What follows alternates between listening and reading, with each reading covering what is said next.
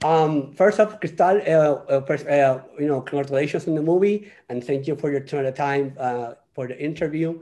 And I don't, we got a lot to talk about, and so thank you again for giving me the space to be able to talk to you and talk about this awesome movie that is down my alley. Basically, that's the type of film that I like. I mean, I'm a huge fan of Scream, and I know you're the summer, so that's whoever's watching this interview, if you're a fan of those things, you're gonna love this one because it's basically down that alley, and the whole scenes that yeah, the judge portray. How did this project came out? How did the Dreamcatcher came about, and what's the inspiration behind the movie? We were fortunate. When I say my brother and I is my business partner, the last movie we did was with Wes Craven. We executive produced it with him, and we took some time off after that. He's a legend. He's a legend. We took some time after that because it was sensitive, it was delicate. We lived life, and so when one summer when I was in Ibiza, it just hit me. I was ready to do another project. I wasn't quite sure what. Enough time had passed that I came back to my brother and I'm like, I got an idea. Kind of told him a little bit about what I was visioning. I got inspired by being out in Ibiza, obviously the nightlife there, the daytime, the day life, the nightlife, and I was ready to sort of make an homage to Wes. He's a legend. He's an icon. What he's left for centuries, decades and centuries to come is really something to be said for. And I was ready for that. I think in order to grieve properly, you have to get to a place where you can say, okay, it's time to move on. And so I told Brandon, let's just face it. It is what it is. We made a movie with Wes Craven. How many people in the world can say that? Not that many. Mm-hmm. And so being a 90s kid and growing up watching Scream, watching I Know What You Did Last Summer, and then rolling over into the 2000s where I love the Skulls. Mm-hmm. And then there was Teaching Mrs. Tingle. And so back in those days, ensemble pieces were a norm. It was regular. I mean, even then you go into Final Destination and so on and so forth. It was you would see it more times than not, the ensemble cast mm-hmm. of the young adult. And so I grew up watching those types of films. And as you get older, you stick to what you know. And so my brother and I, we said, well, we know what we don't know. We definitely know what we don't know. Why don't we just stick to what we know? And both being from in front of the camera and knowing that we believe some of the best talent out there is undiscovered, we felt very confident making an ensemble piece, telling a horror genre film, a slasher whodunit murder mystery mm-hmm. with deep, with deep storylines where you're going to fall in love with some of these characters, depending on who you identify with mm-hmm. at which point in your life, and creating conversations, which I think it's an exciting time right now in a lot of ways, because we're being forced to have conversations about topics that were taboo decades ago, or our parents or grandparents and so on. They didn't talk about half the stuff that we're talking about now. And so it's exciting in that point. So we said, look at how can we put our touch on it? How can we tell a really fun, cool murder mystery whodunit, put our touch on it with the twist that as far as we know hasn't been done, because what's going to separate us from any other film? That's when we came up with Dreamcatcher. We spoke to our writer director Jacob Johnson. He is inspired by the same types of films. We speak the same language. He went to work. He knew. And that's how it began. You're the producer of the movie, but you also started. You have your scenes on it without entering any. I don't want to enter into any spoilers. Talk a little bit. Talk through us about a process of producing the whole work that goes through it. I say this because obviously I'm a producer myself of different shows that I producing here in the island, but people don't tend to understand how many things we do. Our jobs are really difficult when you explain to them, I have to do this and that. And you, on the other hand, you also had your scenes. So how did you juggle producing and just doing your scenes at the same time? And again, how fun was it to be able to do both? It was a really, really great question, and it's a very smart question. And I actually chose to take on a smaller role for this one because I didn't want to bite more than I could chew. It's a lot of work. I knew that this was going to be the biggest challenge I've ever faced. individually, and this is our first film with our new production company. So I wanted to make sure that I had the priorities in order. And to answer your question, it's the hardest thing I've ever done. You are everything. You're the cheerleader, you're the mom, you're the therapist, you are the business person. I mean, gosh, you're the business maker, you're the heartbreaker if you don't cast certain talent, so it's a never ending cycle that it's more of a marathon than I've ever could imagine. But I've been in the industry since I was a kid. So it wasn't that big of a shock to me, but it was sort of like a very long roller coaster where there's a lot of highs and lows, and we're so emotionally vested into it. It's not like we're selling a product where, at the end of the day, this product doesn't have feelings and emotions. You're talking about motion picture, you're talking about art here. So, and there's a lot of thought and heart that have gone into making this, not just myself, but, I write just everybody, anybody who we go into it with the family mentality. It becomes a team. Having an athletic background, we don't give one person, any more leverage over the other, because that's the fun part about being a part of an ensemble is everybody has to show up. Everybody has their ingredients to bring to the table, and managing that and making everybody feel loved, and just knowing time and place and balance and juggle. And it's beautiful and it's fulfilling. It's also exhausting. And you just have to kind of find your moments and make sure that, you have a very strong, supportive support system behind you, because sometimes you're going to hear things you don't want to. Sometimes you're going to hear things, oh my gosh, like the best thing in the world. So you just have to know like why you're doing something, and then just stick with that and getting into it. That's with anything you do in life. And that's where we are today. And it feels really good. I've reached a new level of being fulfilled in this industry, if that makes any sense. Cause so many times it's like you reach a new milestone, and then you still kind of feel like, oh gosh, like, am I good enough? Or is there still more? And then you have to ask yourself, like, when do I stop and just take a deep breath and be proud of being there? And so that's kind of where I currently am, is just really fulfilled and knowing what it took to get to this point. And we're getting a really positive response all over the place. We've sold majority of the territory so far. And so it's an exciting time. It's really different because our movie's coming out during a global pandemic. So I'm really curious to see what happens. I also think that, if we continue to look for the silver linings, it's probably the healthier way to go about the mentality of everything. I'm glad you mentioned Wes Craven, because that's the vibe that I got when I obviously saw the movie. So I'm glad that we're in sync, and that's basically what you're trying. That's the person that you tried to pay a tribute to it, and you did. That's exactly what you did. I think you did an amazing job in playing a tribute to that mastermind. That's Craven. And I think Craven and Williamson, those two, when they work together, they're just something else. What they can do. So walk us through like a typical day at set. These type of movies are just fun to make because of everything that's going on. And then again, a prop to what you did with the ensemble. This is a huge cast.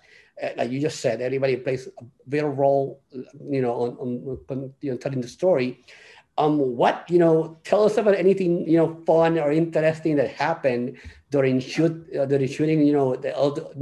want to enter into spoilers, so don't enter into the spoilers, but so many things happen, and so many things happen on this style of movie that, I know people laugh at that when they're filming some specific scene, or when there's somebody dies this way or the other. I know it's just funny when it happens. It is, and there's so many, because to a sense, when you're an independent filmmaker, it feels like you're back to the basics, which is really cool. It's you're getting together with like-minded people who want to make movies. And so with that being said, I'm really grateful for the crew and cast that we had, because there was so much love on set. I mean, people are really cool, and you can just see like the friendships bonding. I'm guaranteed that, you know, that there's been lifelong friends that have been made with cast and crew. There's always Taco Tuesday. So we like to keep the morale, and a big thing that my brother and I like to do is support local businesses. So whether it was donuts in the morning or whatever, that's a really kind of just a big thing that we like to keep it within the community, because we get a supportive community. So that kind of sets the tone, is making sure that everybody's happily fed. I noticed the difference versus projects when people aren't happily fed. You just kind of, you're going to get people who are just clock in and clock out versus feeling a part of it. And that was the tone we did. So to answer your question, well, we rented a 65,000 square foot warehouse downtown Los Angeles for the club. So we threw the big EDM music festival downtown. Now, we weren't supposed to shoot that till week 2. So we were going to have more time to prep or whatever. And then it's a very popular location. And at the last, literally, I think it was 48 hours before, they called us and they said, sorry, we're going to have to flip the schedule. They were supportive of indie filmmakers, so we did get a really good deal. And so we're like, okay. So try telling your director that, who just, you know, finished drawing all the, you know, storyboards and everything, that we're actually going to bring over 350, you know, background actors and bring in hundreds of thousands of dollars worth of just lighting equipment to throw this music festival. And that's going to be our first week. That was a lot to take in because nobody was ready for it. And so you want to talk about anything that can happen, could happen. I would say that was a really ambitious first week to have. And, but at the same time, we did it together. Somehow, I think we're a little crazy, for sure. We're a little crazy. But you just have to adapt with the diet. You have to adapt with whatever, because once it's go time, there's no stopping. You have to continue going. You have no time to freak out or even complain. It's just all about pivoting. So which means scenes got rearranged. So we'd have to get a lot of the blood out of the girls' hairs. And, you know, having that turnaround, we have to wash and blow dry their hair and have another setup. Director, cinematographer would want that new setup to be ready in 15 minutes. That's unrealistic for a girl with a lot of hair. So there's a lot of little challenges like that. Also shooting up in Hollywood Hills and having the showdown at the end. We'll leave it at that. And dealing with having neighbors around and having people, you know, it's an ambitious scene. So having, there's a lot of gore, there's a lot of action and commotion that happens. So you're trying to manage neighbors and noise, complaints and people and all people that getting killed. Like, hey, there are people getting killed. Yeah, I know that has to be interesting. The conversation with the people around. It is. Oh my gosh, it is. And then also because of social media, we were very protective. We didn't want to have anything slip too soon. Everything gets slipped nowadays, and we have you know, some of our actors have a pretty healthy, big influence. Following. And so it's just, you know, maintaining the dignity of the project, making sure that it's taken seriously and making sure that it didn't leak. So, you know, these were a lot of the business, it's more of the business stuff of just managing everybody's mentality. You know, we shot this back in 2018. This film has been pushed back, I want to say 4 times now. And so you know, there's a lot of emotionally highs and lows. And so we have the official set release date, March 5th. So everybody's really excited, and we'll see. I really look forward to seeing what happens. I got 2 final questions. I got 3 more. I got one that I just wanted to get pick your brain on. When you sat down with the screenwriter, when you saw the script, you said at the beginning of the interview that you tackle a lot of modern taboo type of subjects that are not difficult. Back in the days it would be difficult. Now today it's really modern. To open up about this different subjects. Was that something organic, or that's how you wanted it to be, or did something change in the process when you look at the script and you sat down with the screenwriter? Well, we did. you know, I love the title Dreamcatcher. I know it's been a Stephen King film before, and there was another film that we actually shot it before the other film. They changed it to a K with a K because their release date came out sooner. It happens, you know. Our baby's our baby. There's, you know, our Dreamcatcher's our Dreamcatcher. I never wanted to change that title, so it goes with the lead actor DJ Dreamcatcher. So the big up and coming EDM DJ. So, you know, you think Daft Punk for like the older generations, or for the current generation, like a Marshmello. So they have the costume and whatnot. So we knew we had some key points that we knew we really wanted to work with, and how we're going to bring it all in together. Jacob did a fabulous job with the script. He actually pitched us another idea, and it just, our instincts, my brother and I, you know, we get, you know, you get goosebumps, you know, that you're onto something special. And then he's like, okay, he went to Trader Joe's, took a walk, and came back. He's like, I got it. Came back, called us back and said, I got it. Pitched it to us. We're like, that's it. Go to work. He wrote it in, I want to say 17 days, first draft. And then he's gone at it, which is pretty fast. I think it's pretty fast. But it was there, the layout, the character development, whatnot. It was all set up. And we're like, we thought, we're like, this is pretty cool, because you're bringing music into it. You're bringing that whole world, and there's a lot of cross-pollination with a twist that like I said, hasn't been done. And so we're thinking, okay, we're either out of our mind and we're crazy, or maybe we're onto something. And I think that with the genre, you know, it's such a fun, as a filmmaker, it's so much fun to be able to tell these stories. And but you know, what separates your film from the others? Because most of them have already been told time and time again. Yeah, I'm a David Guetta guy. I know Marshmello. I'm a huge fan of EDM. I listen to all type of music, but I think that's one of the things that struck out from the movie was the scene, the whole EDM scene party that, you know, it really got my attention, mostly because I'm a huge fan of that music, obviously, but obviously at the same time I'm the huge fan of the whole scene that you're trying to create with the slasher, you know, the whole combination of EDM and slashing movie, it's just something different. Yeah, I agree with you on that one. You know, the movie, I got two more questions. The movie, you know, when you finally saw the final product, what was your reaction? You know, what were you thinking when I like this? I think it's fine. Let's leave it at that.